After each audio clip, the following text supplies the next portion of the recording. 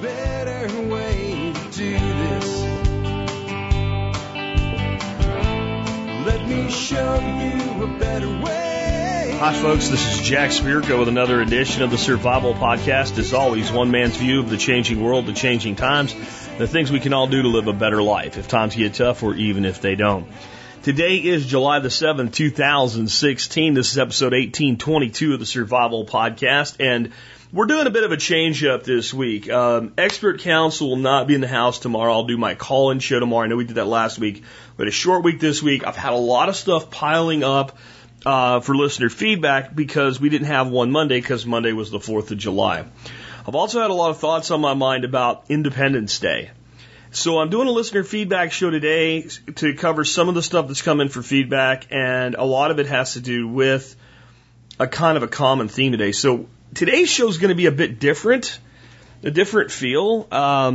There's actually going to be quite a bit of third-party content in today's show, probably as much or more than when I do like the Veterans Day show, though it won't really be music other than the song of the day. I'm going to talk to you guys today about Independence Day. And I prefer that term to the 4th of July.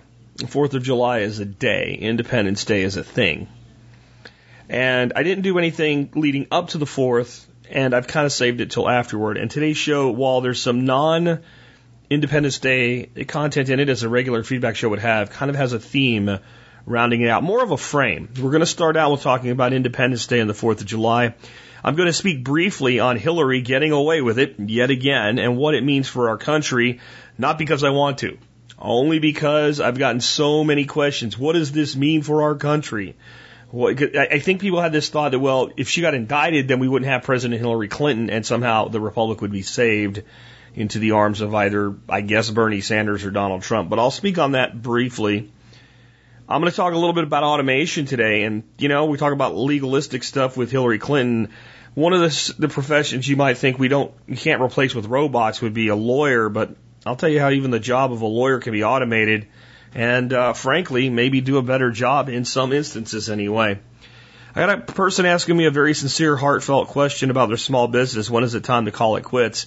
I'll be blunt and honest with you about that answer because sometimes it is time to call it quits. I've called it quits many times in things that weren't working, but I've always been working on things to lead to something like this that indeed does work. I have a new type of comfrey cream that you can get. It's made in Germany. I have not tried it yet, so I'm not endorsing it. I will link to it.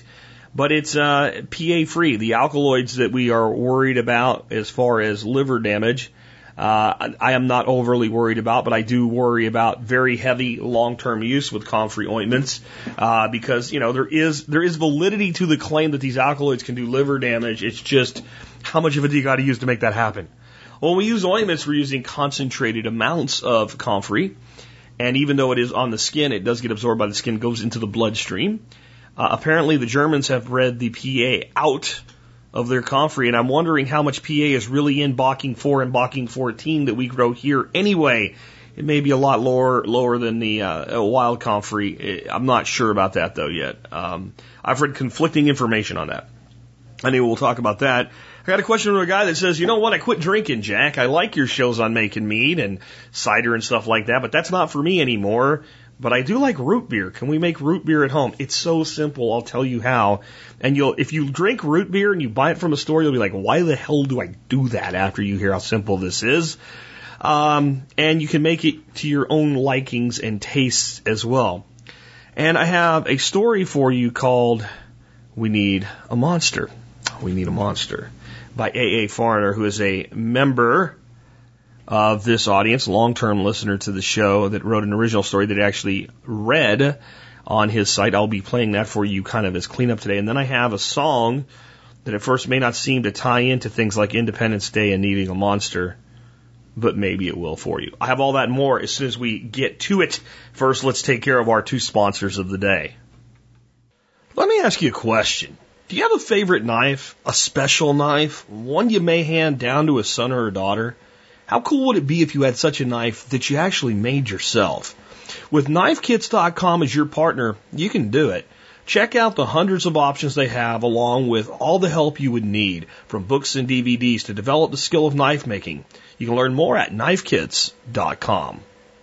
Guys, you know, prepping involves evaluating your primary survival needs of food, water, shelter, security, and energy, and then shoring them up. That's really the most simple way to understand it in a nutshell.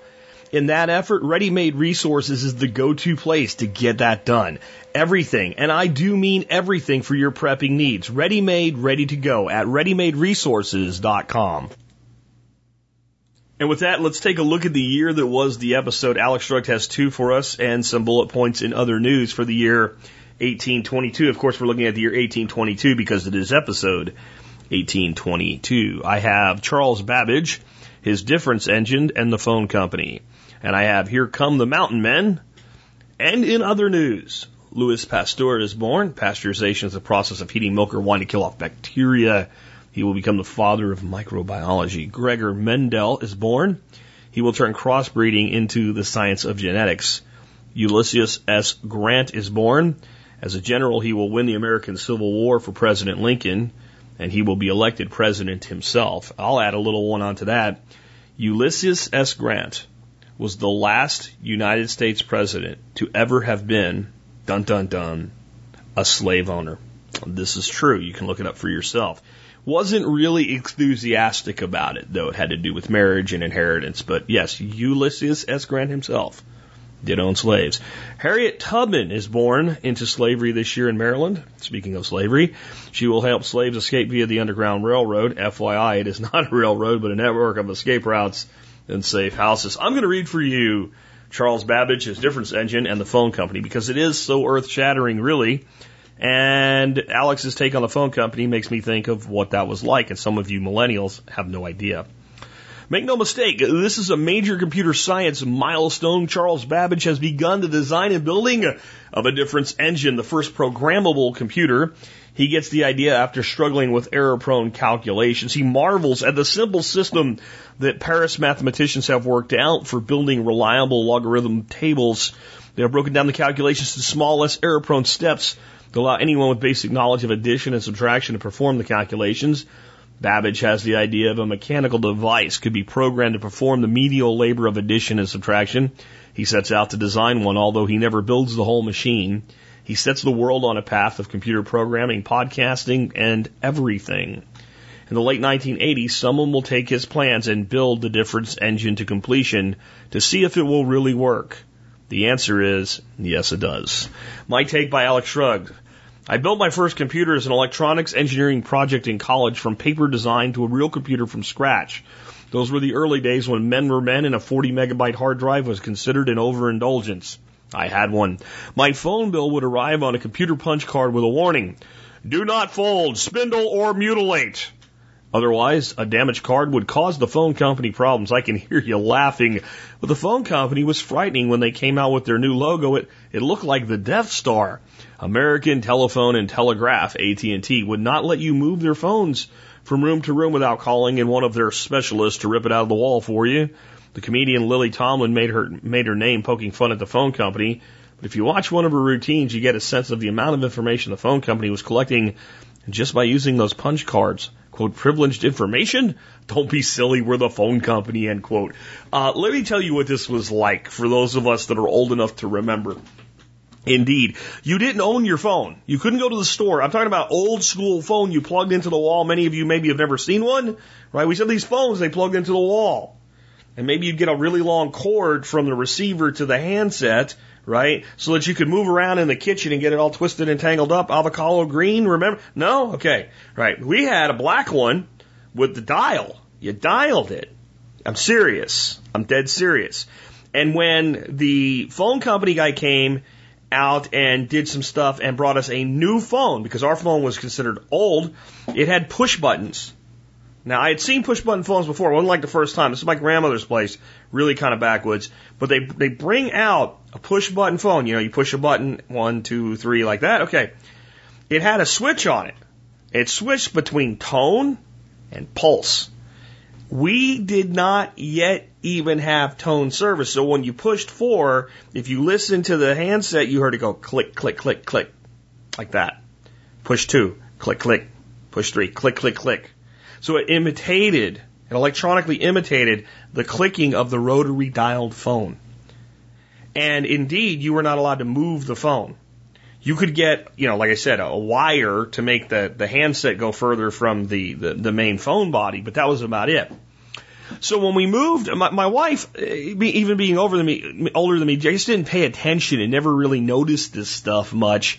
And when we moved to our house that we bought in Pennsylvania, this house was built in the early 70s. In fact, it might have been built in 68 if I remember correctly, so late 60s. And some of the carpet, I think, might have been put in when they built the house. Orange shag, yep. Remember that groovy, baby. And downstairs, there was a phone jack. And in that phone jack was a really long wire that you'd plug into the back of a phone. And we did still use phones in the house back then. And we plugged our computers into there. And then it made a pulsing sound and went, remember, you've got mail. Remember that? Okay. So this is the time frame where we're in the mid-90s, early 2000s here. And so she decides she wants to pull this phone out of the jack. And she comes and gets me and says, I can't get the phone cable out of the jack. I'm like, good God, woman. Oh, fine. I go walking down there and I look at it. I said, of course you can't get it out of the jack. And she said, well, why not? I said, it's held in with a staple. She goes, I saw that, but didn't make sense to me. I said, you know what? This has been here since the early 80s. And I explained the whole thing and then she sort of remembered it. That had been there so long, it was back when you weren't allowed to move the phone. And they would staple the phone jack into the outlet so that you'd not remove it.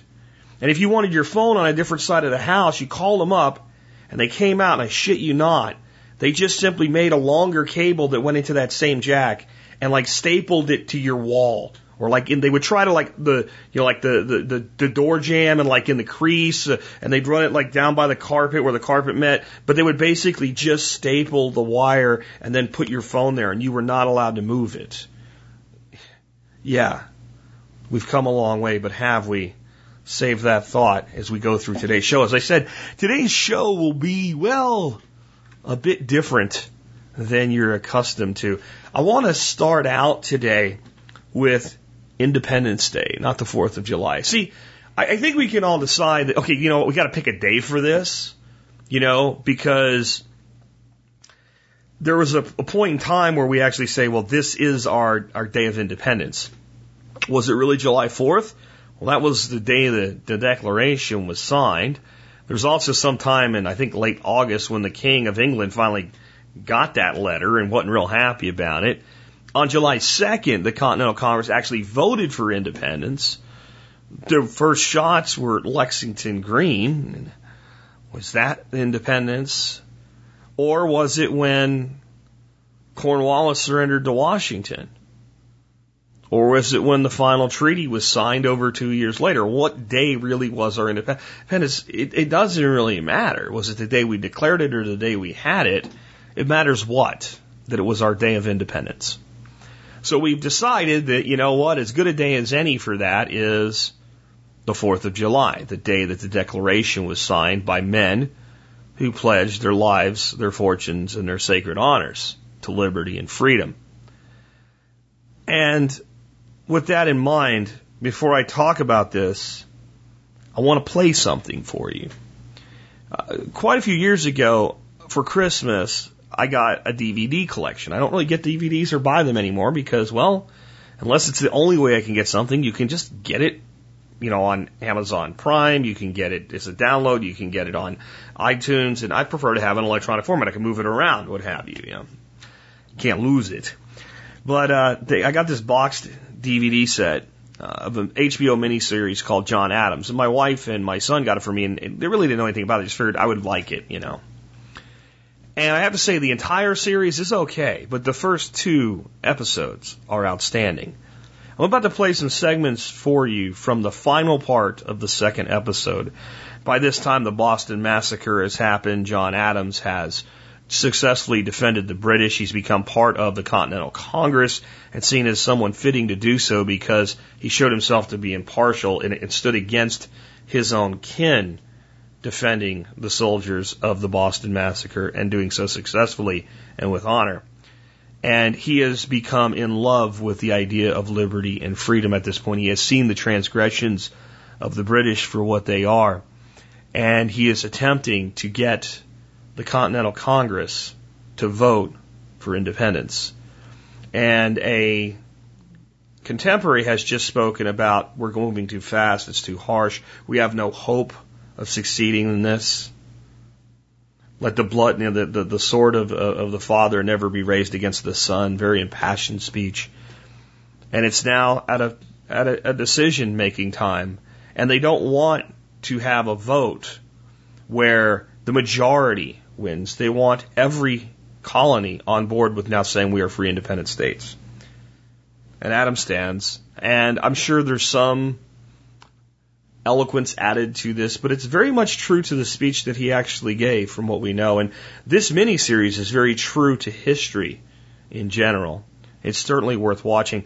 I've actually said that I think our Congress clowns, our senators and our House of Representative members should be chained into a chair once a year, have their arms and hands chained down and fishhooks placed in their eyes so that they cannot sleep, with loud speakers in their ears, and forced to watch the first 2 episodes of this miniseries so they can know what they're crapping on when they do. I posted that on Facebook recently, and somebody said, "You're making the mistake of thinking they care."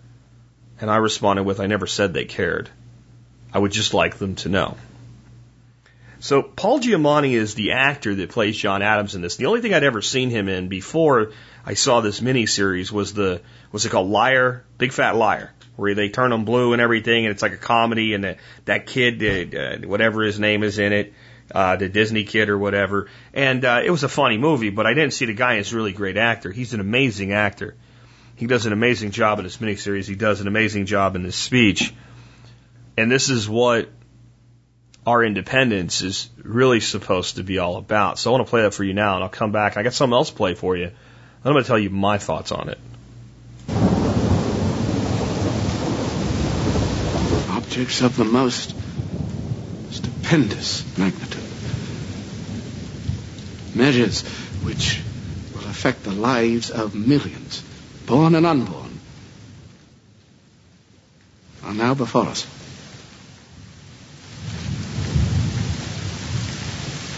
We must expect a great expense of blood to obtain them.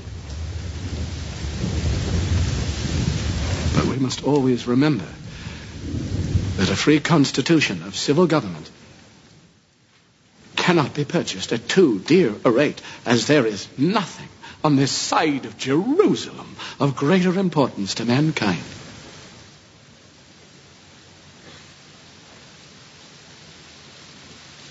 My worthy colleague from Pennsylvania has spoken with great ingenuity and eloquence. He has given you a grim prognostication of our national future, but where he foresees apocalypse, I see hope. I see a new nation ready to take its place in the world. Not an empire, but a republic. And a republic of laws, not men. Gentlemen, we are in the very midst of revolution. The most complete, unexpected, and remarkable of any in the history of the world. How few of the human race have ever had an opportunity of choosing a system of government for themselves and their children.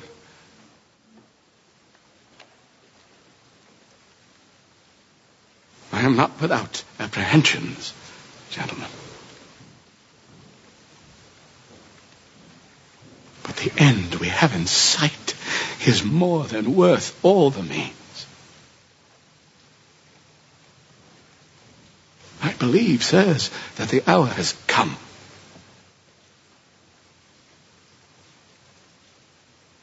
My judgment approves this measure, and my whole heart is in it. All that I have, all that I am, and all that I hope in this life, I am now ready to stake upon it. While I live, let me have a country.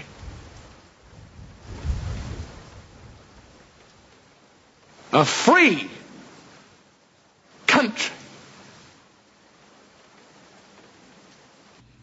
Okay, and as I said, today's show will be a little different. There's quite a bit of third-party content in it. But what I want to play for you now is what happens next. And I'll fill in the blanks so you don't have to listen to it all. They go to vote, and once they vote, and they get the resolution passed, they bring out the Declaration. And it's a pretty impressive scene when they're voting with the video part to see how somber everybody is at the end and realize what they've actually done. And it kind of puts you in their place and helps you understand it. But it doesn't translate well to audio, and it would make the next segment quite long. So what happens after that in the series is they show the proclamation, the Declaration, being read publicly, and then it kind of bounces around to other people reading it. The little girl you'll hear reading it is actually John Adams' daughter, who's recovering from smallpox. The lady you'll hear is John Adams' wife, Abigail, and there's some other people you'll hear reading this. But it is just the reading of the full Declaration of Independence, and I want to come back and tell you my thoughts on how far we've fallen from this time. When, in the course of human events, it becomes necessary for one people to dissolve the political bands which have connected them with another, and to assume among the powers of the earth the separate and equal station to which the laws of nature and of nature's God entitle them, a decent respect to the opinions of mankind requires that they should declare the causes which impel them to the separation. We hold these truths to be self-evident, and that all men are created equal, and that they are endowed by their Creator with certain what's that word there?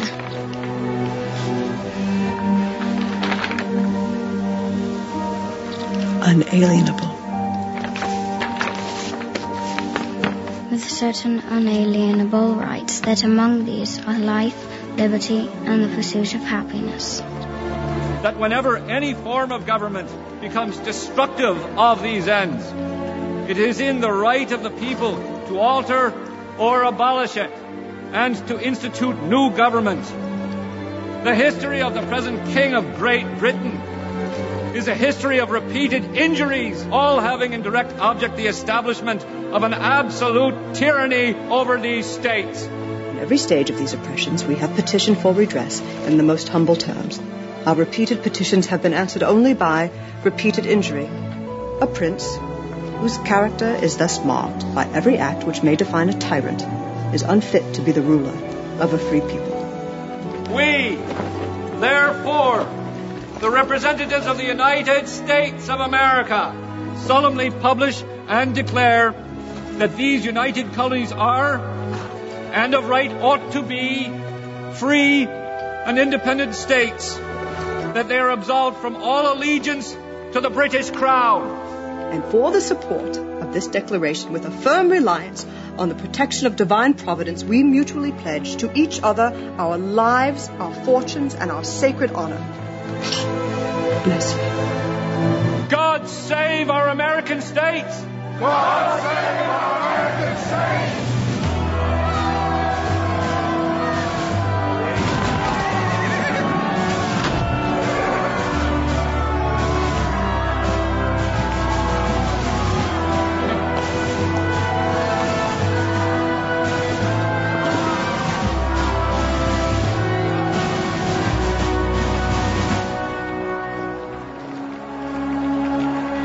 Okay, so I was going to take out kind of that end with the music and all just for time's sake, and I thought about leaving it in there to kind of drive home the fact that once this document was signed, fireworks didn't go off, people didn't drink beer and eat hot dogs and bratwursts and burgers and say, yay, we're free. A long, bloody battle, a long, bloody war of many battles had to be fought, and the lives of many people were completely destroyed on both sides.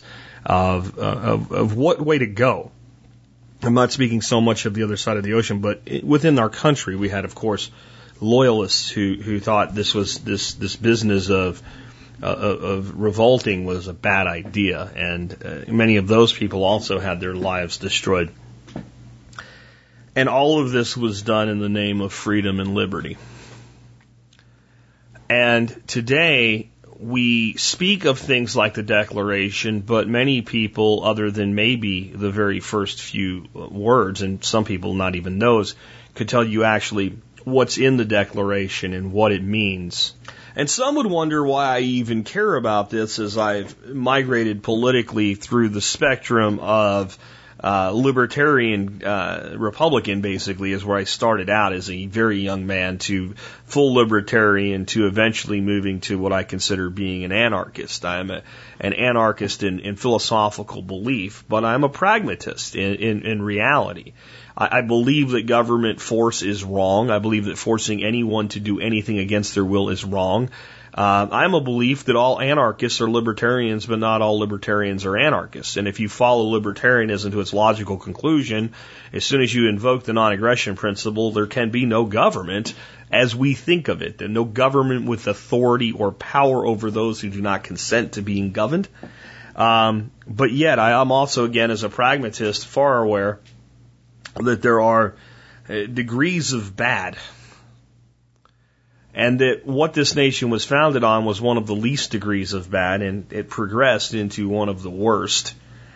And I will save my thoughts on that for the end. But what I want to talk about today, and I think is missing from the American mindset, is if our nation was formed out of the belief that when we are oppressed, that when tyranny rises, that when we are asked to give that which is ours to an extent which we no longer find reasonable, when all of our attempts at redresses have gone unanswered or brushed aside, when those in power have acted as though there are one set of rules for them and another set for us, when we are told we have a choice, yet we do not, that not only do we have a right, but we have a duty to cast off said government.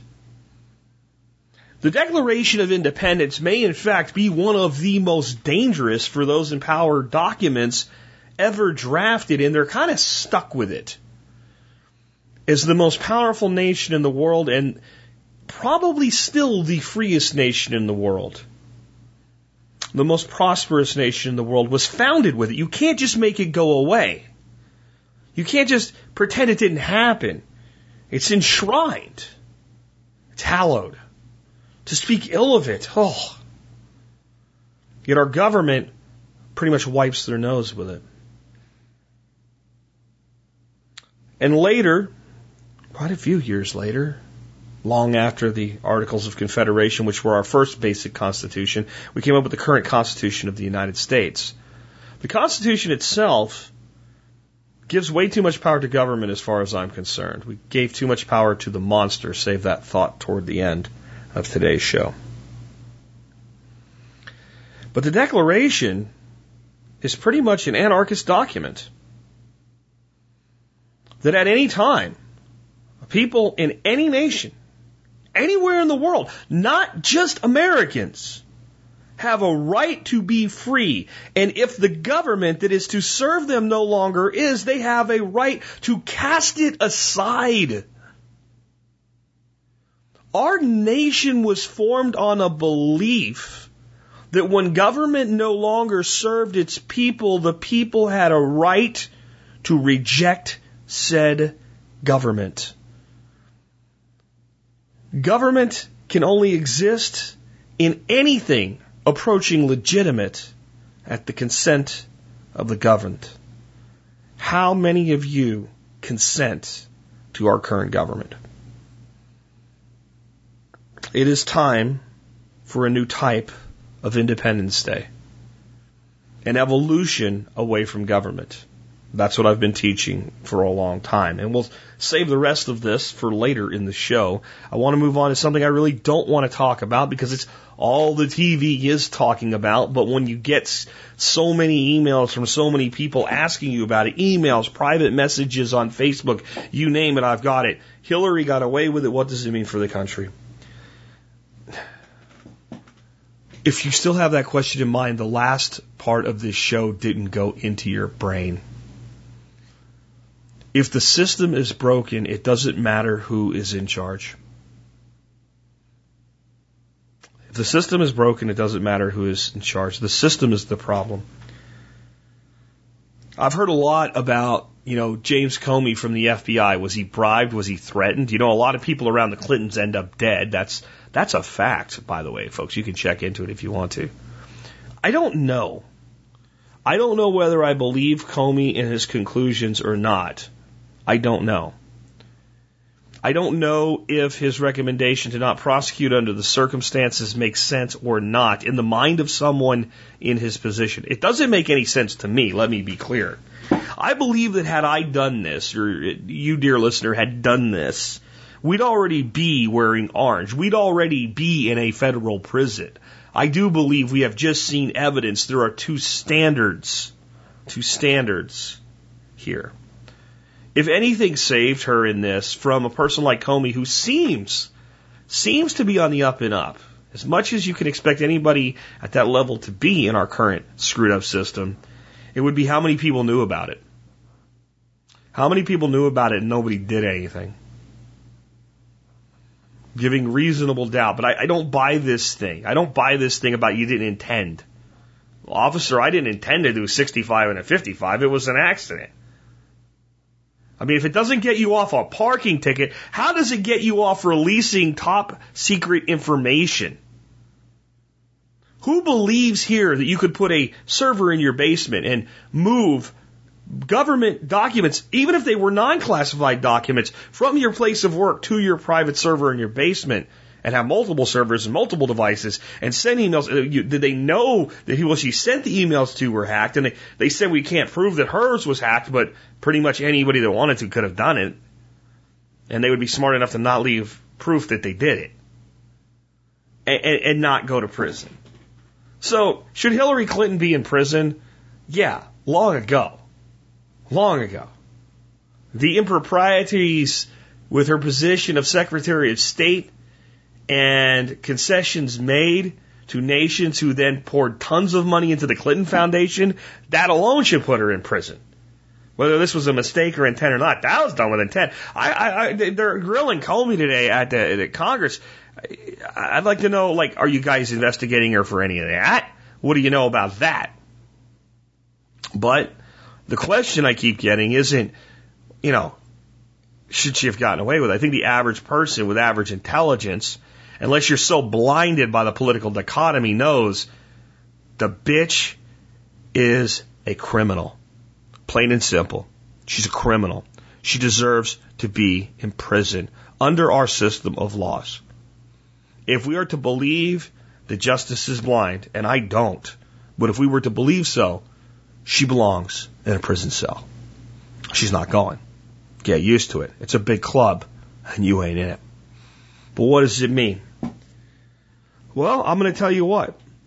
More and more I'm actually believing if Donald Trump can keep his foot out of his mouth, he's going to be our next president. It doesn't mean anything. She's not going to be our next president. I believe this is a gift to the Trump camp. If Trump can stop going on and on and on about a rigged system and conspiracy and just talk about the fact that she lied and make his case to the American people for what he wants to do, I think he can win the election easily now. And I don't know that he will. If he doesn't, I made two predictions here. They're in counter to each other. One was, there's no way this guy could win presidency. There's no way. There's no way people are going to vote for this guy. In the primaries alone, I was proven wrong about that. But I also made a prediction of a strong man that would be a Republican, that would come in and get things done as a Republican that no Democrat could get done to advance the agenda forward. Well, he looks like that guy now, doesn't he? The other thing I said about him, though, was he'll take a dive in the end. Doesn't really want to be president. If he doesn't beat Clinton, all I can say is the guy's taking a dive. And I listened to him talk yesterday and go, are you taking a dive? How many times can you repeat yourself before people get tired of hearing you at a speech that they paid to come see? I don't know. But I can tell you this. The problem in this country isn't our government, it's our people that allow our government to do what our government does. And I know you could say, Jack, if it was up to me, there's all this stuff they're doing they wouldn't be doing. Yeah, but there's not enough of you and I. This is a country where the majority does rule. There is a tyranny of majority in this nation, far more so than there was ever intended to be. And it is up to the people of this nation to decide where they go from here. I, for one, wonder if there is any possibility of a restoration of true liberty in the United States under the banner of the United States, or if some level of breakup, a secession, will have to occur before that can happen, at least for some of us. I'm not sure, but I'll leave it at that for now, because I want to talk about some other things, some actual listener feedback, now that we've covered enough time for an entire show, and we have a long way to go today. But I've been talking a lot about automation, and a lot of people wonder if that's even possible. It is.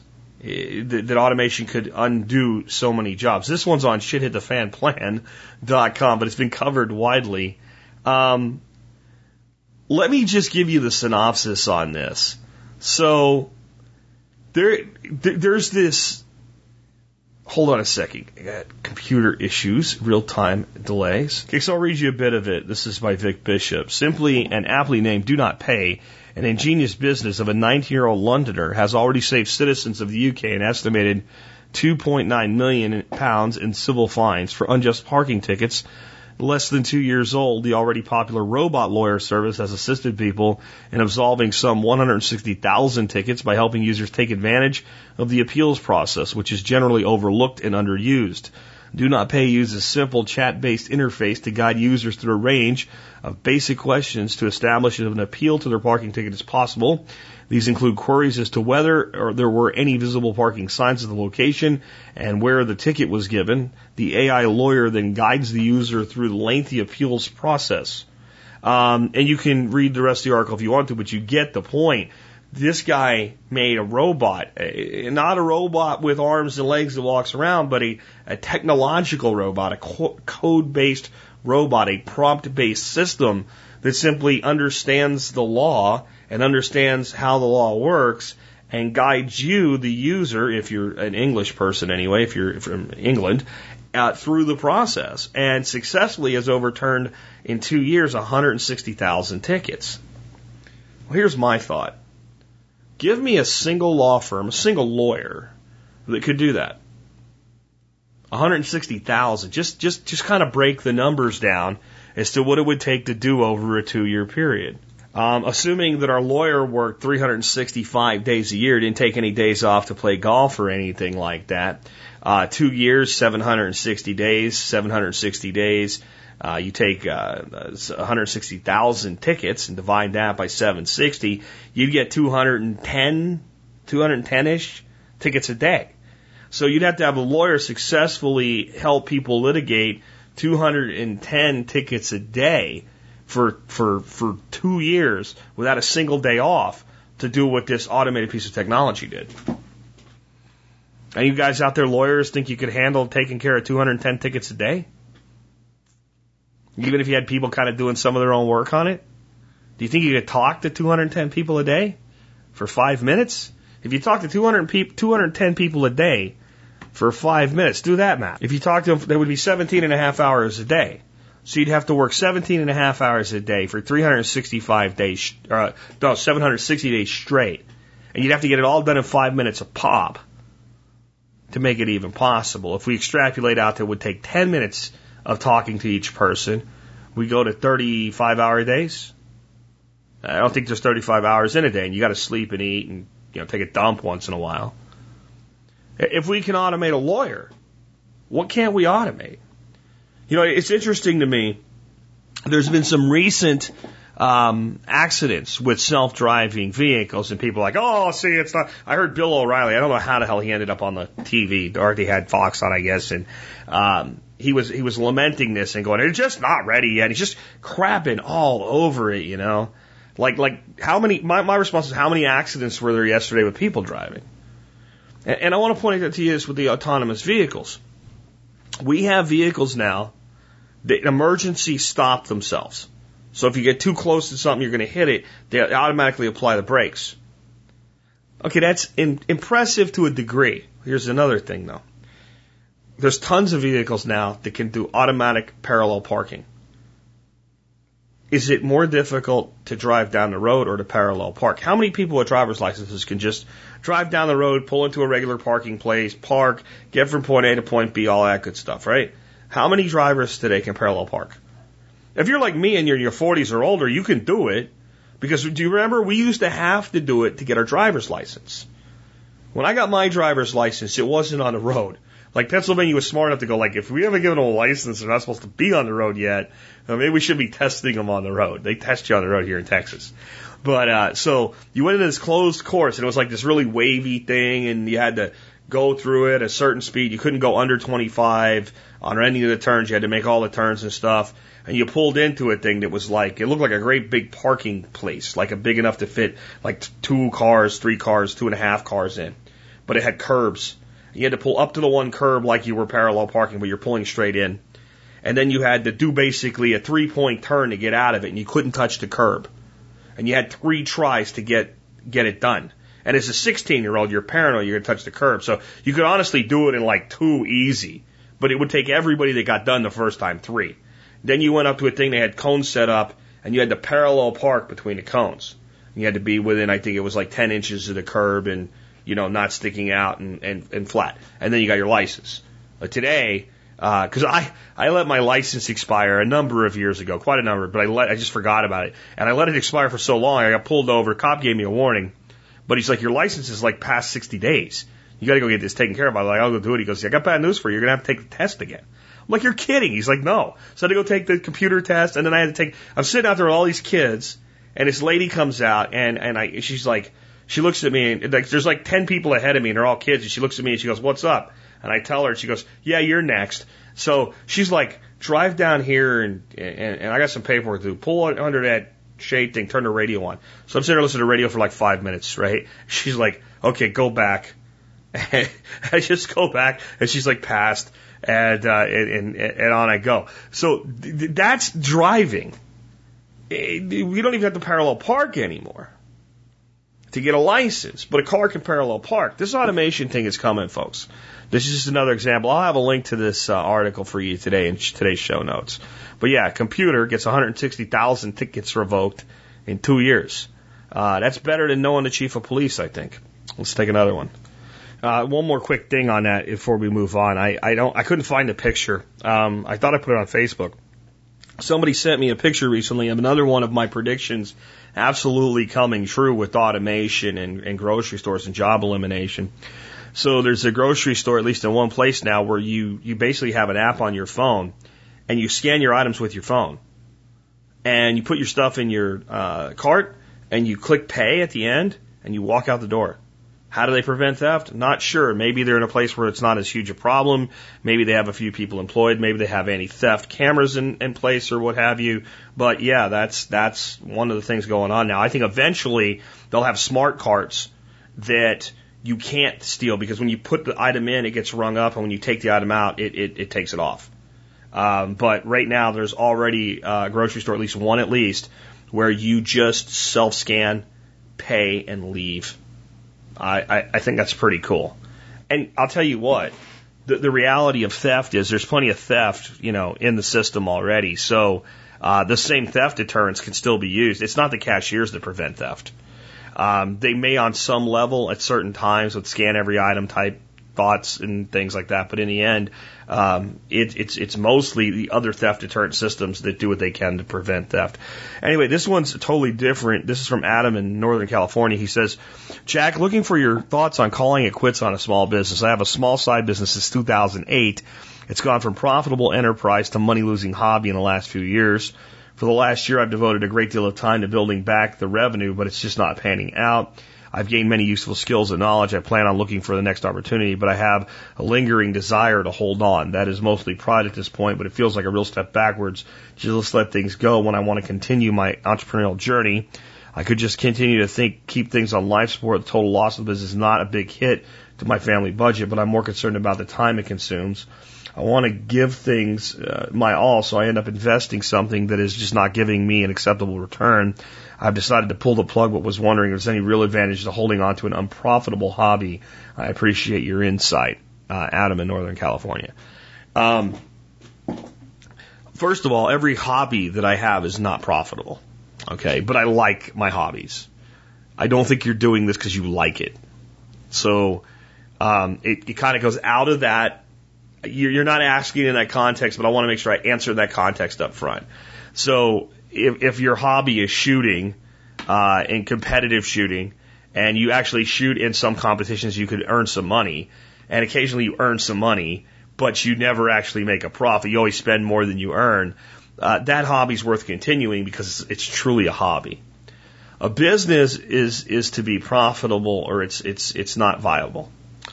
So my gut is cut loose and do something else. That's my gut. But there's so much I don't know, so I'm going to try to fill in some of those blanks with the maybes. So I don't know what you do. I don't know how viable it is. If it was profitable, I don't know what profitable meant. I don't know how profitable it was. And I do appreciate your brevity, but these are some of the things that, like, remember I say, give me your point and then details? Like, you could have given me those details and it would have been okay. I don't know how much I could have taken time to read, but like, so, because it doesn't matter, because like your situation is different than everybody else, so it's more about how do I analyze this. So let's say that profitable was significant, and it was certainly worth the effort, and it was not only profitable but growable as a business. And then my question is, what changed? There's several different things that can change that cause a business to go downhill. One is that the overall market shifts, and the business is unable to adapt to that shift. If that's the case, you have to go back and locate that shift and determine, is my business unable or was I unwilling? Could I adapt now? And since you've been trying to rebuild revenue and all, I'm kind of thinking you probably would have at least stumbled on that. This isn't something you've been doing for 6 months. This has been something you did for 8 years. But maybe you haven't. Maybe you haven't been willing to look at it that way. Is there a technology that disrupted the market? Well, where did your customers go? You know, were you working from a limited pool? I mean, I do have people that, you know, get on this show and they think they're going to make a fortune off of it, but they're selling a product that, you know, a certain percentage of the people in my audience will buy. And then once they've sold that product, if it's not a product that you buy more than once, they're kind of done. You know, and that's why sometimes people want to like get more involved, and I won't let them because I can see that in the future. So if you're not drawing from a wide enough pool, if you're selling a product that somebody buys, now I have it, I don't need it anymore, then you have to have a very broad pool that you're pulling from. So if they went away because you exhausted a warm market, you exhausted a local market, and you just can't find more, then you either have to determine, can I go broad or do I have to change what I'm doing?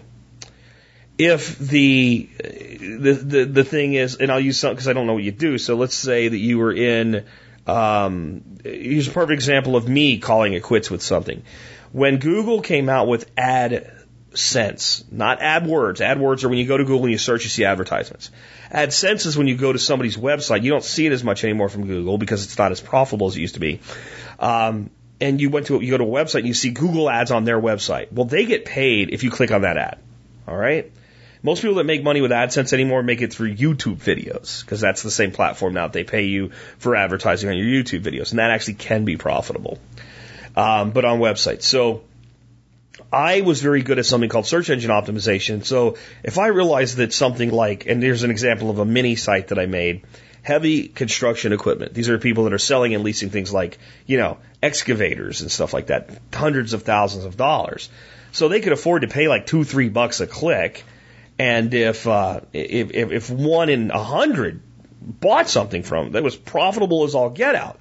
So I located all these different high dollar niches. I made little websites that had long tail terms like, excavator with removable bucket or something like that. And I built this little mini site. This is one of many of these mini sites that I built. And people would find those sites through like looking for specific things and then see these advertisements for people that actually did sell construction equipment, click on those ads, and if it was a $2 ad, the best we could tell back then, we would make about $1, about a 50% commission. And I worked that up to where I was making $6,000, $7,000, $8,000 a month while working a full-time job. And one day I logged into my AdSense account and it was like $4,500 the day before, and now it was like $800. And Google just changed the rules. They changed what they were paying out. They started saying things like, well, we found evidence of click fraud. What do you mean click fraud? Well, don't worry, you didn't do anything wrong. Well, I'm the one that gets paid. If there's click fraud, I would be the only one that would commit it. The hell are you talking about? We can't tell you. So I just watched my earnings dwindle, even though my traffic was still good and all. So I went, there's no sense in continuing here. The market changed. That product was no longer valid as a monetization platform. So if you had a market shift away and there's no way to adapt to it, you have to go find something else to do. If it's harming your family life, then you have to go find something else to do. And maybe take a break. I was always doing a couple things. And that way, if something wasn't working, I could just go to the next thing and do another thing.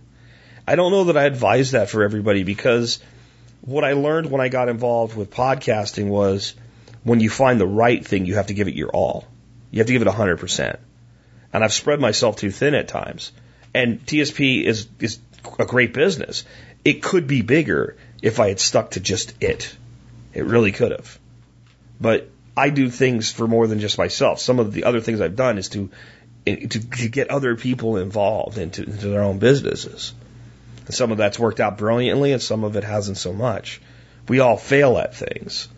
See, the failing at a business is not the same as failing in business. And that's something we all have to understand.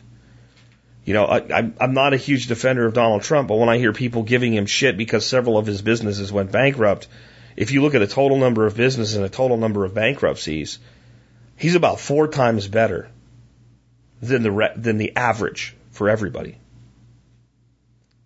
Most businesses do end up either in bankruptcy or failing. More than succeed. If it was easy, everybody would do it. The mark of a successful entrepreneur isn't finding one thing, doing it, and being successful. It's finding the thing they can be successful at. So in your case, my gut, based on the tone of your email, Adam, is that it's time to do something else. My full knowledge of your situation is not sufficient to be able to say conclusively that is indeed the case. But that's how you have to analyze it. And so the question would be, if you didn't do this, what would you do? What would you do? Because if you really want something, you have to figure out what the answer to that is. And my biggest advice to anybody today is, whatever you're doing, be building a fan base that will follow you. Be loyal to them. Put their needs ahead of your own. Value them because they're all you have. And if you do that, adaptation becomes far easier. Because if the market shifts, and even your customers that love you say, I just can't justify the expense because I have this other option now. When you find something that does fit them, they'll come back to you. My belief has always been that I want my brand to be associated with integrity. You can hate me. You can hate me. You can think I'm an asshole. You can think I'm a jerk. You can think I'm a dumbass. And I don't care. But if you don't believe that I keep my word, then that bothers me. And I think if more people built their businesses on that model, they'd have more success. Now, don't get me wrong. There will always be people, and generally they're people that can't be trusted, that will always question the integrity of anybody who comes out that forceful and say, oh, you're doing this, you're doing that. And yeah, small-minded, bitter assholes that never get anything done. I have them pop up from time to time on the blog. I had one recently because I posted the Amazon item of the day was a insulated jug, and the guy sent me a coupon to get one of his jugs for free. So there's no integrity there. It's like, screw off. You know, one-off people don't bother me. But if I feel that the majority of my market is starting to question whether or not I really put them before myself, then I have a concern. And the problem for most businesses like yours, Adam, isn't that that's the case. It's that you never build up enough brand equity and trust for it to ever become a problem. So that when you fall on hard times, there's no place to go to find out what can I do for you next. If you build up 1,000 or 2,000 or 3,000 customers even that are truly dedicated to you, that say, I want to do business with Adam. Now, it doesn't mean I'm going to buy everything he sells. It doesn't mean I'm going to send him money every day for doing nothing. But if he has something that makes sense in my life and I can make it work, I want to do business with Adam. You will always be able to find something that makes them be able to do business with you. So that's where you have to look at going next. I hope that helps you, and I hope that helps others in the same situation. Next one is about a product that is evolving a marketplace. This is from Keith. Keith says, I just listened to the show on 627. There was a question about using comfrey for arthritis. It was interesting as I just started looking at it for chronic back pain. My search turned up Trumaplant Comfrey Cream. It is claimed that this product is almost PA-free, making it safe for long-term use. Amazon sells the product, and it's even on Prime. The first link I've sent you is a product about the product. The WebMD link is an interesting study that was done supporting comfrey as a pain reliever. Keep up the stellar work and have a great 4th. Keith, I'm not going to read these articles. I will link to both of them, and I'll link to this type of comfrey ointment on Amazon. I don't need any more comfrey ointment right now. I've been pretty happy with the stuff I make and Dr. Christopher's. But next time I need some, I will try this stuff and see how it works.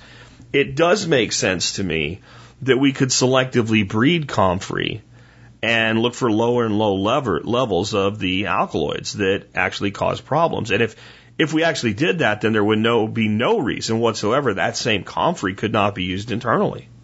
The hell with what the FDA says. I mean, the FDA's reason is because of these alkaloids. And there's no reason to believe that it couldn't be done. Now, whether there's enough interest to do it outside of Germany, I don't know. But I do know this. If you could find out whatever strain of comfrey they're doing this with and get one tiny piece of root, one person could cover the United States in comfrey in about 5 years. With enough other people that want to do it. So I'd be very interested, more than this cream, to get my hands on the clones of this. And I mean, what we know is it can be done. We know this from marijuana. They've bred marijuana to have very different effects, different amounts of THC. There's marijuana out there that has almost no THC in it. And that cannabis oil is actually extremely useful for children with seizures. And the government still gets in the way of that, even though the active component that would actually get you high isn't there. So if we can breed up and down THC levels, there's no reason to believe we couldn't breed up and down PA levels in comfrey. Anyway, again, I think, personally, my opinion is, the government reaction to comfrey makes no sense other than they didn't want it around. As to not just healing injuries, and of course the traditional name of comfrey is actually called bone knit. And, you know, plenty of people have seen it for themselves. You can't tell them that it doesn't work. We had a guy that came here to one of my events, and the pictures are in our TSP Workshops Flickr if you want to dig through them and find them. And he burnt his finger pretty bad on like the first day, and he put comfrey on it. And it's only a 3-day event. And by the end, the pictures at the end, it looks like it's like a 4-week-old wound. You know, where it's got like a little scab and it's pink skin and a bunch of it fell off. I took a nasty spill up at Elijah Springs Farm at the last Perma Ethos event. Huge boulder outside of the garage where we had this concert. Pitch black, and I'm walking through there and I just don't see it. And I hit it and I go down and I just scrape up my left arm. And I immediately washed it out and put comfrey ointment on it. And it healed like way faster than it would without it. But pain relief as well. I've found that wherever I have pain, if I put comfrey ointment on it, it goes away very quickly, within reason. More so than like deep heat ointments and things like that. My daughter-in-law has having, like, you know, sometimes women right after they have a pregnancy and they deliver, they have some like hormonal whack out things go on, and she broke out in like this really bad rash. She was over here on the 4th with her new baby, and she was almost in tears, itching. And they said, "Will comfrey ointment work on this?" And I said, "Well, I don't know. I've never tried it for that before." But, you know, and we had some stuff that's homemade stuff, and I said, just pick a spot and put it on that small area. And almost immediately that rash went down, and they put it wherever she was really broke out and itching, and it was gone. So comfrey, to me, is a miracle of nature that's been erroneously attacked, but it's basically the truth has been used to sell a lie. The truth that it can be dangerous if misused has been used to make a belief that it is dangerous, period. But we could actually apparently remove that danger. So this is certainly something to look into, but what would excite me very much so is getting my hands on root cuttings for this comfrey that they're using in Germany. Let's take another one. Okay, with all the heaviness, and there's still some left today, how about we have a fun topic here? It says, "Hi Jack, question. Could you tell us how to make root beer?" The details. I've been sober for 24 years. Congratulations on that. People that need to be sober, it's a difficult thing to get there, and congratulations.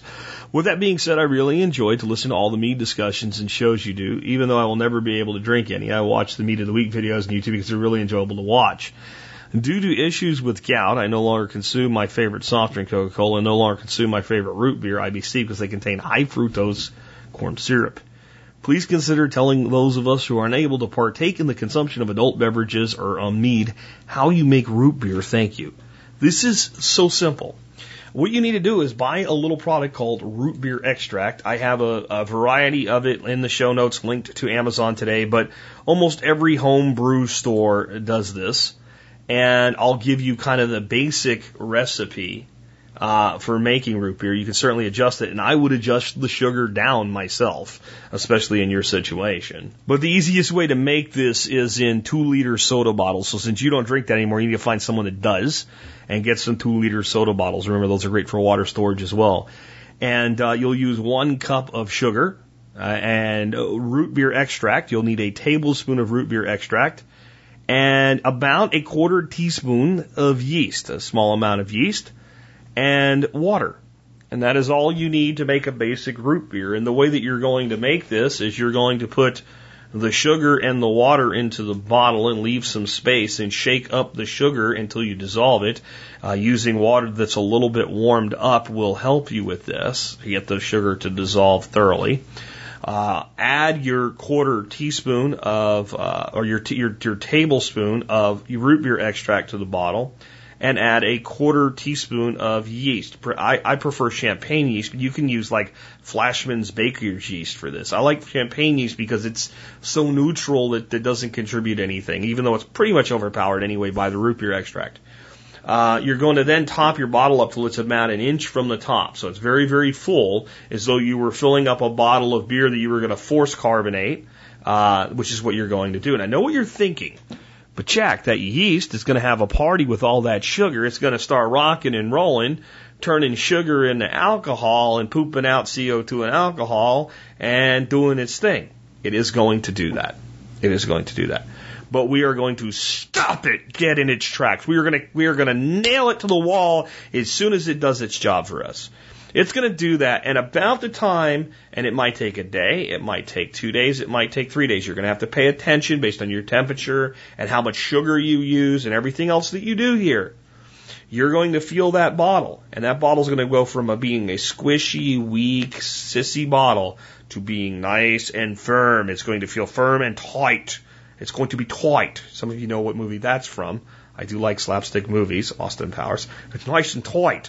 So when it's nice and tight, you're going to say, you have done your job, yeast. You've made a tiny trace amount of alcohol that even if you're trying to be sober will not affect you. And you stick it in the coldest part of your refrigerator. And the yeast goes, oh, I'm tired. It's too cold. And it goes to sleep. Settles to the bottom. and it stops doing its thing. What you have to do to keep it from going kind of ape on you is you have to take it and pour it into a glass and then put it back in the refrigerator. It will very, very, very, very slowly continue to do its thing and keep the pressure up for you and keep it from going flat. It would be best to drink your root beer after you've made it within a few days. Okay? That's it. What's nice now? Now we can do things. We can say a cup of sugar is a lot of sugar to that. We can cut it down to 3/4 of a cup. Try that. If we like it, we can cut it down to half a cup. With less sugar, it'll take longer to carbonate, but there's plenty of it for it to carbonate. It's going to consume a little bit of it and do its thing, and we don't need that much. All right? Once we figure that out, we can say, well, maybe we can go down to half a cup. We'd like it a little sweeter. Now we can cut it with a little stevia extract. We don't have to put it in the bottle. We could taste it and 1 drop of stevia and go, there it is, right? We can do all kinds of things now. We can get us some real vanilla extract, not imitation, and we can vanilla it up a little bit. We can add licorice. We can add any flavors we want to make our root beer our own. There are ways to make root beer completely from scratch, but in the end, you're probably better off using root beer extract, at least to learn the skill. Now, how do I make root beer extract? Because I have, and you can make a nice little kegging system, and you can do other types of sodas as well. I have found that the cream soda extract works, that the cola works, the root beer works, the ginger ale is crap, and the lemon lime is crap. All right? But the other ones work, and you could make your own versions of lemon lime. You could make your own fruit sodas and stuff. So it might be worth making a little kegging system up. Because all I do, a bottle of extract makes 4 gallons of root beer. So I take my Cornelius keg, I set it on the ground, and I figure out how much sugar I need, and I use a 1 gallon bottle, and I shake it up, dump that in there, and make sure I've got, all the sugar dissolved, however how much I'm going to make, and I top it up till it's 4 gallons of water in there. So I've got water, root beer extract, and sugar. That's it. And then I like vanilla in mine. That's the one thing I like to add. So I'll put about a tablespoon of vanilla extract to the gallon. I like a lot of that vanilla coming through. And then I put the lid on it and I stick it in my keezer, right? And I put the CO2 on it and I jack it up to about 50 pounds of pressure. And then I shut that side off and drop it back down to my 10-pound dispensing. And you let the pressure back on my other kegs that have ciders and stuff in them.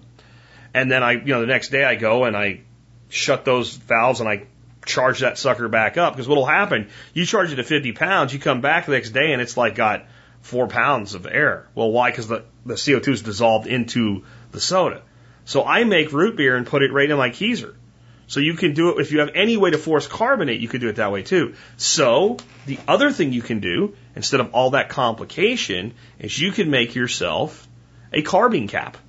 And then you can get just a CO2 tank and a regulator, and you put the carb cap on your CO2, on your 2-liter soda bottle, and you can straight force carb into a soda bottle, 2-liter soda bottle. I'll find a link on how to make a carbine cap and how to do it. Put that in the show notes. It's complicated to go into here, but those are your 3 ways. We either use champagne yeast or any yeast, and then kill it with, we don't kill it, we put it to sleep, put it to beddy time, in the refrigerator. It's so simple, you should just go ahead and try that.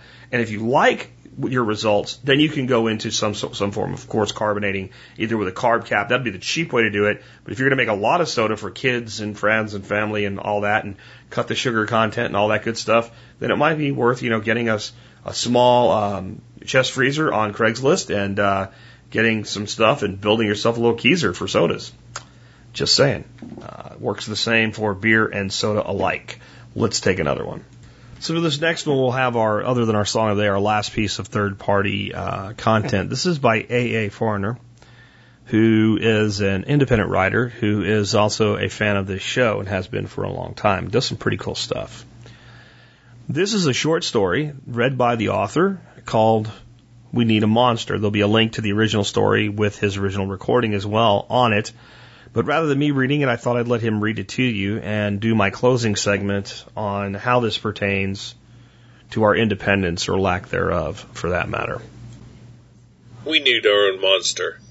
The older man nodded thoughtfully. But just a monster that protects the perimeter of our farm, and he should be restrained at all times.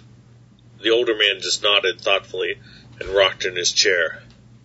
So as agreed, we get our own monster, but with a strong chain, and we don't feed him much, so he won't get very big, and we keep him along the edge of the property. Several weeks later, they had their monster.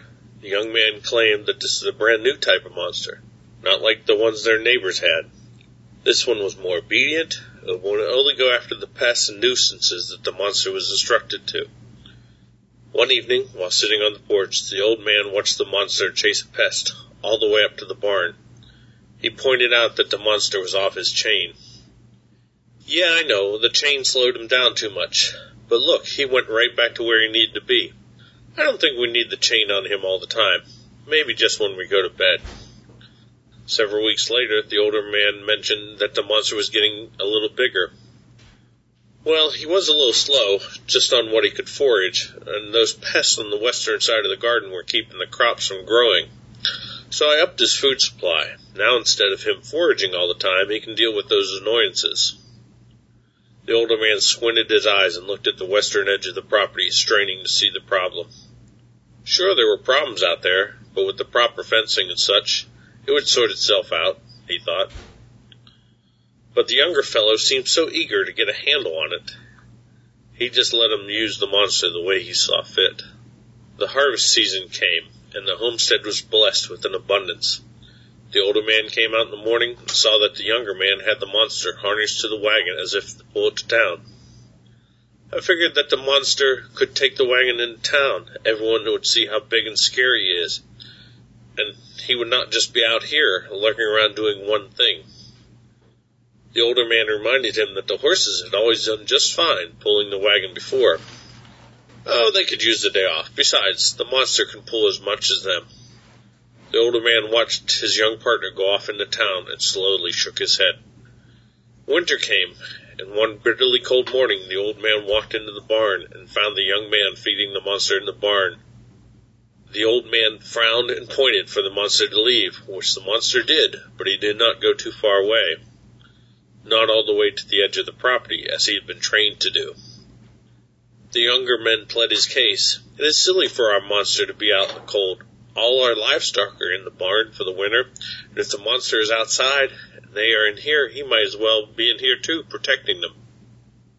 The older man was adamant that the proper place for the monster was along the perimeter, watching over things, and if he was in the barn, he would start eating the food of their livestock instead of foraging for himself, as he was supposed to do. The old man was adamant and enforced the rule as much as he could, but he often found tracks where the monster had come into the barn. Then the older man broke his leg just as they were beginning the spring planting, and was confined to his bed for several weeks. The older man now got around much slower on his crutches, and that is when he discovered the monster had grown considerably. He also realized the young man had gotten rid of the horses and was using the monster for all the chores around the farm. The summer passed, and the old man noted that the farm was running efficiently, but the monster seemed to be growing more and more.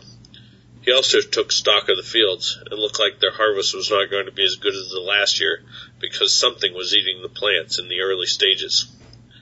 He pointed this out to the younger man. Well, when you see I started having the monster do all those extra chores, he would just get hungrier and hungrier, and now I have to feed him. But he just seems hungry all the time, the young man said nervously. The old man glared at the young man, but inwardly he was angry with himself too. Early the next morning the old man spoke. We needed a monster. We still need a monster. But we, he motioned to the young man and himself, we grew lax. We came to depend on it for too much. The steps towards this problem today were both slow and gradual, but with each concession to the rules the monster grew. Now in order to rein it in is going to be both difficult and dangerous. Difficult because we have gotten lazy, letting the monster do things that we should have been doing. Dangerous because it has grown so big and now is used to doing whatever it wants, whenever it wants. The younger man nodded thoughtfully, rolled up his sleeves, and they went out together to deal with the monster. Well, it's a lot like Harley Davidson's motto, isn't it? If I have to explain, you wouldn't understand anyway, how that pertains to our country and our government. But I'd like to start out with the assertion that we need a monster. Maybe we do still now, in this point in human evolution. Maybe we still need monsters. Government is the monster, in case you haven't worked that out just yet. As an anarchist, my goal is to not have a monster, at all. But there is a fundamental human belief in the minds of people today that, well, we have to have a monster. But I think what we need to start understanding is that's what government is. Government is indeed a monster. And it's not just a monster due to its size and how big it is and how bloated it is and the talking points of the right-wing pundits. That's not what I mean. When you set aside a group of people that are empowered with the ability to take liberty from others, indeed, you've created a monster. But when you take the same group and you give them the power to take property from others, you have legalized theft. You've legalized theft. And just because you can get them to willingly give you the money, the only thing it changes, it goes from theft to extortion. There is nothing government does on the taking end that any private individual is free to do without fear of government taking their liberty. There is no way that I can say to you, you know what?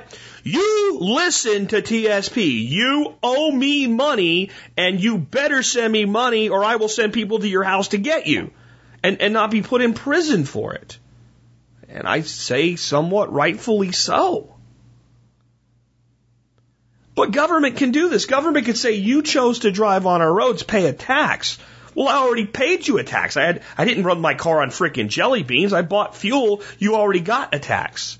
Well, the social contract, the invisible social contract that I never signed. We need a monster. Do we need a monster? Or have we evolved enough to not need a monster? I'll leave that question for another day. I will entertain the majority of this audience who would say we will always need a monster for this intellectual discussion and discuss what it takes to actually have a monster and not have it turn on you. Eternal vigilance. Eternal vigilance. There is no constitution that can be written that can control a monster, because the monster will eventually grow large enough to tell you what the Constitution means. And to tell you, or your children, or their children, what the people that wrote it meant when they wrote it. Think about that. The way this monster grows in the story is interesting, and it's much the way the monster's grown here. Well, we need it to be a little bit bigger and a little bit stronger to protect us a little bit more. And in the end, the old man and the young man decide, roll up their sleeves, and you know what they're going to do. They're not going out there to negotiate with the monster. They are not going out there to tell the monster that things have changed and he has to be chained back up. They're not going out there to tell the monster that he no longer is free to run into town and bother other people. They're not telling the monster you have to be small again and go back to foraging for your own food and serving us rather than we serve you. They're not going to do any of that. They're going to kill the monster. That's what's going to happen. They're going to go kill the monster. And then what are they going to do? We still need a monster. They're going to go get a new monster. A better one. A different kind of monster than their neighbors have. Just like they did before. See, the old man in this story to me is the generation that gave us the first monster that is long since dead. And the young man's not that generation's children or grandchildren or great-grandchildren. It's us. It's 8, 9, 10 greats removed from the grandparents. And they were asleep because they're dead. We were left in charge of the monster. Well, since we didn't create the monster, we don't know how to control it. And we've been told by each generation their excuse for why the monster got bigger. Will you believe your parents and your grandparents? So we let the monster get bigger because of the communists. Then we let the monster get bigger because there were poor people that needed help. Then we got rid of the monster to get bigger because of the war on drugs. And then we let the monster get bigger because of those crazy people in the Middle East. And then the even crazier people in the Middle East, we had to get the monster bigger and bigger and bigger. And now the monster reads your email. The monster reads your email and wants to soon tell you, if you're going to have a means of defense against the monster, how many shots you get before you have to reload, and what way you have to reload. But the monster gets to have all the shots it wants. This is why I said at the beginning of today's show, the segment I opened with about independence, I'm not sure there is any course to restore liberty in our nation other than our nation actually being smaller in every meaningful way, actually breaking into regions or independent states, as people have started to talk about something like Texit after they heard about Brexit. And you have to ask yourself, has this monster gotten so big that its energy can be turned on itself? If Texas or California or Florida or Montana or Wyoming or Kansas, why the hell would Kansas succeed? But Kansas said, you know what? We've had enough. We're done. We're going to put a resolution on our ballot and decide, not by vote of our legislature, but by vote of our people, do we want to remain a part of the United States? And if that state then had those citizens vote, and those citizens did in fact vote to leave, especially not by 4%, but let's say by 80 to 20. And then the state legislature passed a referendum that said we're leaving. The governor signed it, sent a declaration of independence to D.C., recalled its senators and representatives, and sent ambassadors in their place, and said, we got to work this out, guys, because we're done. Could our government in this current landscape afford the disaster of sending troops to make us come back? I don't know that they can. I don't know that. I'm not saying they wouldn't. I'm saying I don't know if they can get away with it. Globally, diplomatically, I don't know that it's possible.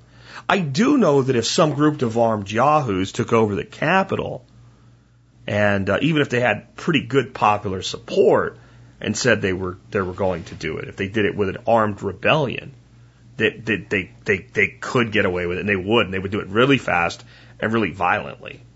But if it were done through, political channels, but I don't even know if that's even feasible anymore. I don't know that I want that. I just got something in my email box today that I have to check out about Texas state officials coming down on people, for licensed people, for selling raw milk to restaurants because they were using a courier service and the courier service wasn't licensed. And doing the same thing about duck eggs and quail eggs. That's kind of personal to me. So that's my state stepping on my throat. So just because I had an opportunity to vote for a Texit would not mean that then Texas is free. This is what I don't think people get about Great Britain. First of all, I want to tell you there's a real chance that Brexit will never happen. The people that run the UK never saw this coming, or they would have never let this referendum happen. They never thought it was going to be this way. They never thought that people were going to vote for it. And there's all types of here's a word you're not going to like, so put your fingers in your ears. It's going to use the F, okay? But it's the only word for it.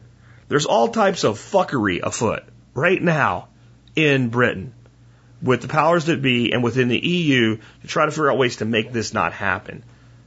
To call for a second vote, because if you don't like the first vote, you get a second one, right? That doesn't work for anybody else, but it works for the people in power.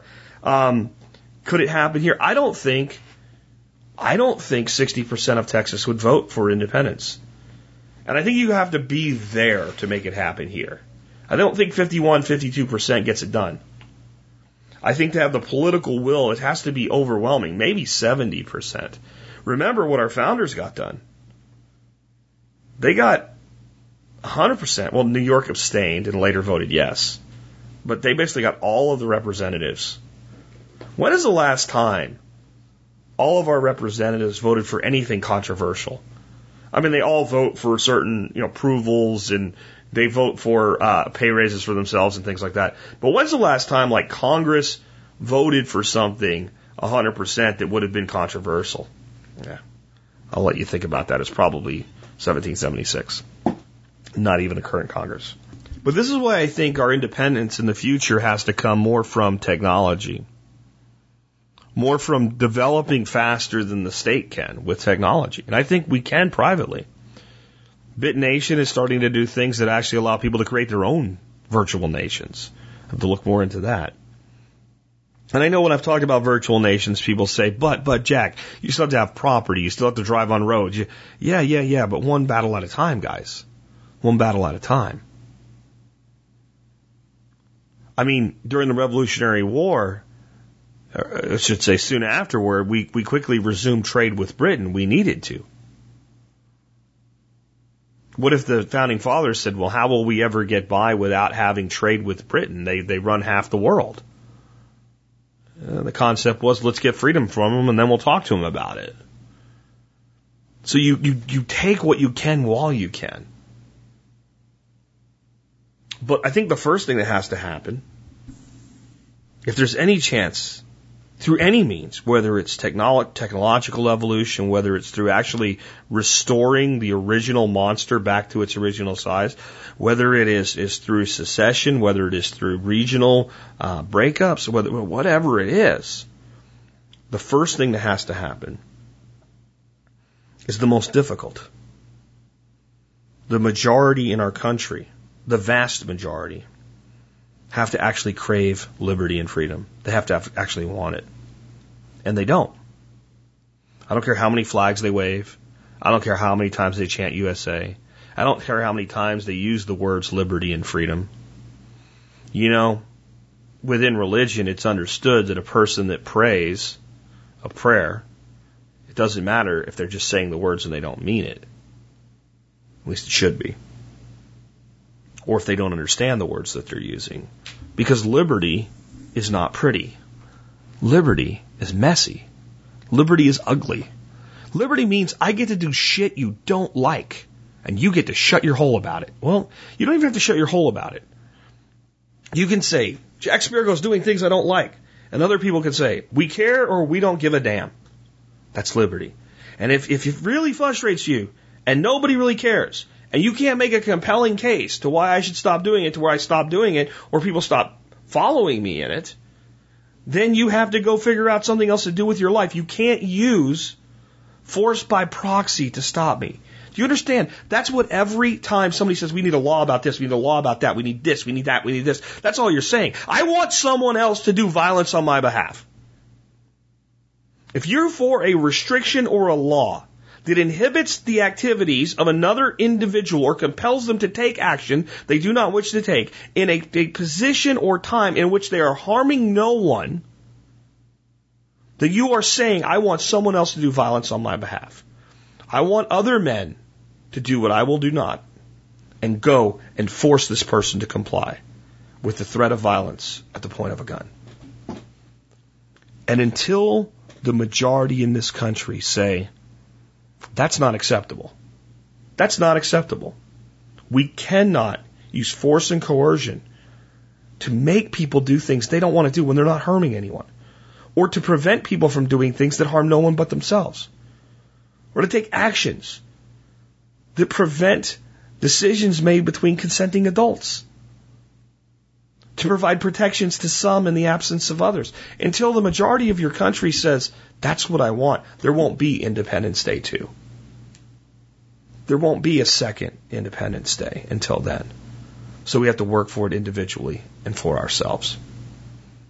And that's what I've been teaching for 8 years now. And I hope that's what you've been learning. You can't wait for the system to change. And you damn sure can't change the system. But if enough of us change in our mindset, in our dialogues, and we simply stop going along or fighting from the position of the opposite side of the dichotomy. When I have somebody come to me and they give me their liberal Democrat bullshit and I shoot it down and they try to steer it to a conversation about, well, Republicans this and Republicans that, my response is, what makes you think I like anything those people are doing over there? What makes you think I want anything to do with that? And they usually don't know where to go because it's like pushing against a sponge. You can't fight because there's no resistance. It's quite like Russian Sistema, honestly. Don't give your opponent anything to go off of. Don't let them get into a timing. It's Sistema I'm talking about, not these debates. It opens their mind when they realize they can't get you to go to the other. And I do the same thing with Republicans. Oh, I never thought you were a Democrat or a so. I'm like, what the hell makes you think I'm on their side? But why do you feel a need to infringe on the rights and liberties of someone else? And the more of us that do that, see, here's the thing. You don't try to win those arguments. You have very short conversations, and then you talk about baseball or the weather or how to make a dish of food or something else. You plant a seed. What if we planted our gardens the way we try to have political discussions? What if you went outside, stuck a piece of corn in the ground, dirt over it, watered it with your can, and then, like, 5 minutes later, we're like, where the hell's my corn? And you dug it up and you yelled at it. You stupid piece of corn, grow! Put it back in the ground, pack it down, grow! And like 2 to 3 days later, you just went out and dug the whole garden up again because it didn't work. That's how we have political discussions in the United States. We want the person to immediately see our side. Where what we need to be doing is saying, it's not about me seeing your side. It's about you seeing your own side. See, if you believe that Democrats are just wrong, or Republicans are just wrong, what you're saying is our country is almost perfectly divided, 50-50, right? Between a group of people that are good, decent people and a bunch of idiot, moron, dumbasses that are evil, stupid bastards. And the people that are most passionate about their side, that's how they actually look at the other side. And they're the most vocal, and they're the ones that are most easily manipulated by the system, and therefore most easily controlled, and therefore that's what you see, and therefore you see the radically stupid of the other side. And you give your radically stupid on your side a pass and go, that's not how we are. That's not how they are either. See, we all really want the same things. All the people that are like Bernie Sanders followers that want free shit, they want free shit because they think that's the only way they can get what they really want. You know what they really want? They want an opportunity. They want an opportunity to keep more of what they have and to build up and have more for themselves. They want an opportunity. They don't believe there's an opportunity anymore. So they'll take free shit as their opportunity. And there's just countless examples. I can't go with this. A long show today. But in every instance, when you find something wrong with the other side, ask yourself what they really want. What people really want is liberty. They're just so blind, they don't know what it is anymore. So they ask the monster to bash in the other side so that they can have what they want. And then we all tell ourselves, but we need a monster. Well, we have one. And what I'd like to ask you is, how would you ever have a monster that wouldn't grow? How would you ever have one in such change that it could be effective, chained up so well that it can't get away, but yet it can still do what you're asking it to do? You can't. Even if we did a reset button, a real reset button, and we took our federal government down to 10% of its size, not only one day would it be just as bad as it is today, it would get there faster and it would be worse when it got there. Until such time as we're willing to do the things that we want for ourselves, as long as we're asking the monster to act on our behalf, we'll have a monster. We'll have a monster. I, for one, I will not ask the monster to do my bidding. I will just know that he is there. I will accept that I am not capable of killing him myself yet, but I will damn sure injure him in every single way that I can, whenever I can, and I'll teach people the real truth. The way you kill a monster, listen very carefully. This is how you kill monsters. You stop giving them power and you stop fearing them. When you can't be afraid, when you can't be scared by the monster, as all little boys and girls eventually learn. When the monster under your bed no longer scares you, it vanishes. It goes away like a fart in the wind. The most powerful weapon Americans have is proactive apathy. Get with it. With that, I want to remind you, if you do like this show, you can help support me by joining the Member Support Brigade. Just go to thesurvivalpodcast.com and click on members to learn more about that. That's all I'll say about that today. The other way that you can help support this show, is when you shop on Amazon, go to tspaz.com, TSPAZ.com. Just go there, you'll see the Amazon item of the day, an item that I personally use and recommend. And if you're not interested in that, no big deal. Search for whatever you're looking for in Amazon. Do your shopping like you would anyway. And guess what? You will help support this show by doing absolutely nothing. You will do absolutely nothing different. You will type one less letter and you'll help support my show. And I really wish I would have thought of doing this a long time ago, because it is probably the easiest way that folks can help support the work that I do, because most of you are going to buy some stuff on Amazon this month, so why not buy it through T-Spaz instead of Amazon? You're still going to be on the same site. It won't cost you any more money. And today's item of the day is actually a Dutch-made cheese slicer. If you want to know more, just go to tspaz.com. You'll see it, or there's a write-up on the website. But it's something that I bought because a very, very old one finally gave up the ghost. From my wife's side of the family, her parents are Dutch first-generation immigrants. And, if you want to know more, read the write-up on the blog. The last thing that I want to talk to you today about, though, before we close up with our song, is the TSP Business Directory. You can go to the TSP Business Directory by going to tspbiz.com and find other members of this audience to do business with. Today's sponsoring member of the Business Directory is the Wealth Setting Podcast. It provides timely information on investing and market trends. John Pugliano is an expert council member and a great friend of mine personally. Check out his podcast to learn his 10 wealth building principles. And folks, I believe if you want to build wealth in your life, John is a great source of information to learn more about that. Now, I promised you something at the beginning of today's show. What I said was the ending song will really tie into this monster thing and this independence thing, but you wouldn't think it would unless I connected the dots for you. So today's song is by Chris Ledoux, a real cowboy, national saddle bronc rodeo champion, and major, big-time artist. It had a lot of number one records, really great stuff. But his best stuff is actually stuff that, you don't ever hear on the radio. And this is one of those. This song's called The Last Drive-In. The Last Drive-In.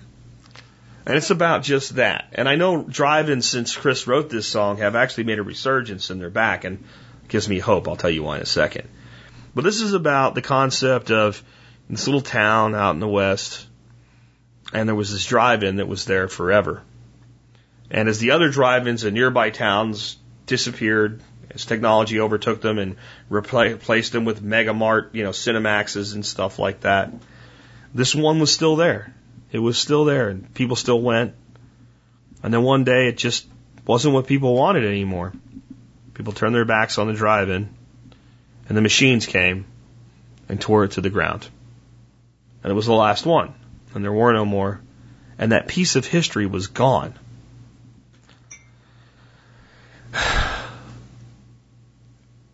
We've lost so much in our nation and in our culture and in our values. And things like drive-ins going away are not so much a symptom of that, but they let us see the reality. We start to realize that it's not the drive-in, it was all of the things that went with the drive-in.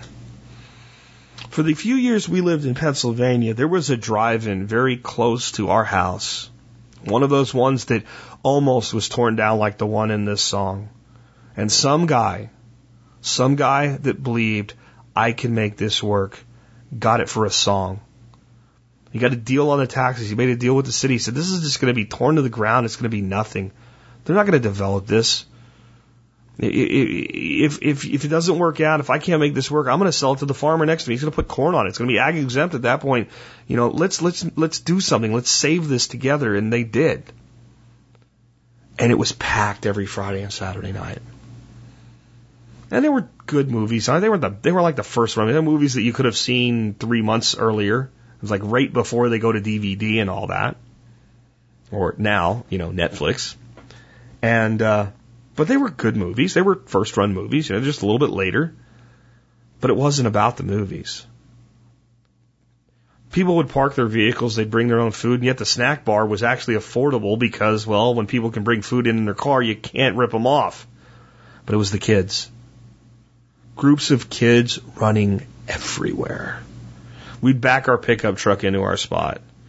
And we came over the AM radio. There was a channel you tuned in, and we'd turn it on, open the sliding window, and put chairs up in the back of the truck and sit in the back of the truck and watch the movies and watch the kids play.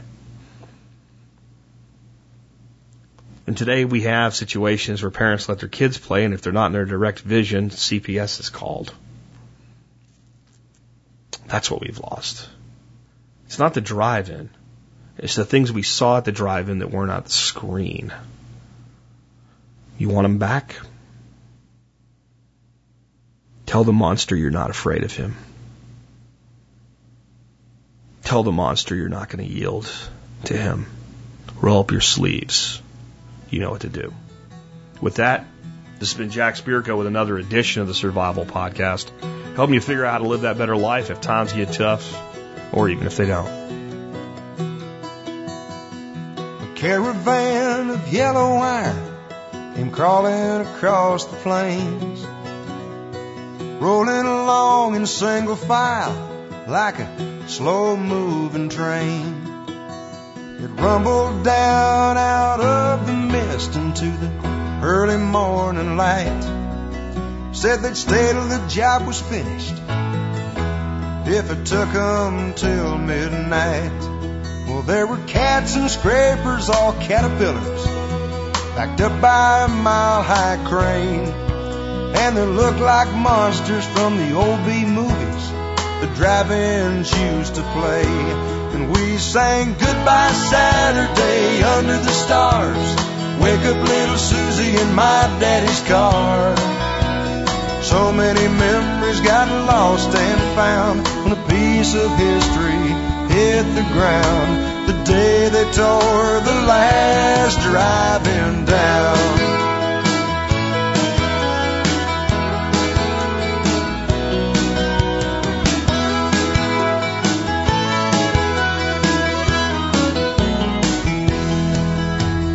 Memories thick as the smoke clouds they made, man and machine became one. Boards snapped like toothpicks on their blades, but to us it sounded like guns. Cowboys, soldiers, gangsters and thieves, James Bond and his golden girls. Well, you could sit in your car and never turn the key and go halfway around the world.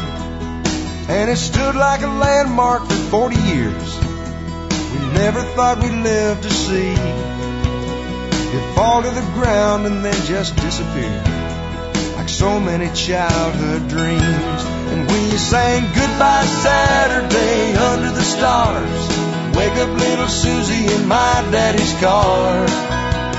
So many memories got lost and found when a piece of history hit the ground the day they tore the last drive-in down.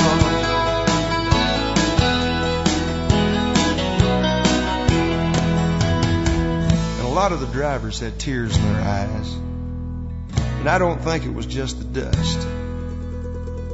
See, I still believe there's just a little piece of that old drive-in left in all of us. Nobody moved for what seemed like hours. In slow motion it came tumbling down.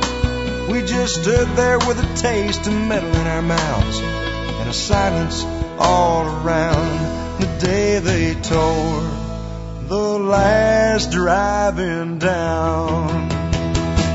And we sang Goodbye Saturday under the stars. Wake up little Susie in my daddy's car. So many memories got lost and found when a piece of history hit the ground the day they tore the last driving down.